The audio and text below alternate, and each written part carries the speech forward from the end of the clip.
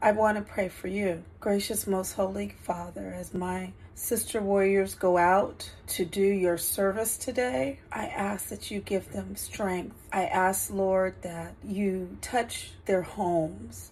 Whatever they're going through today, Father, I ask that you will give them the ongoing courage and strength to make it through. And I ask you, Lord, as they go out today, that you give them traveling grace and that you will allow them to see the love, to see something to smile about, no matter what. And as they go from house to house and regroup, that you'll have them focus on positive things, to be aware of what's going on around them, and know that you love them, and know that they're appreciated for the work that they do. This we ask in your Son, Jesus Christ's name.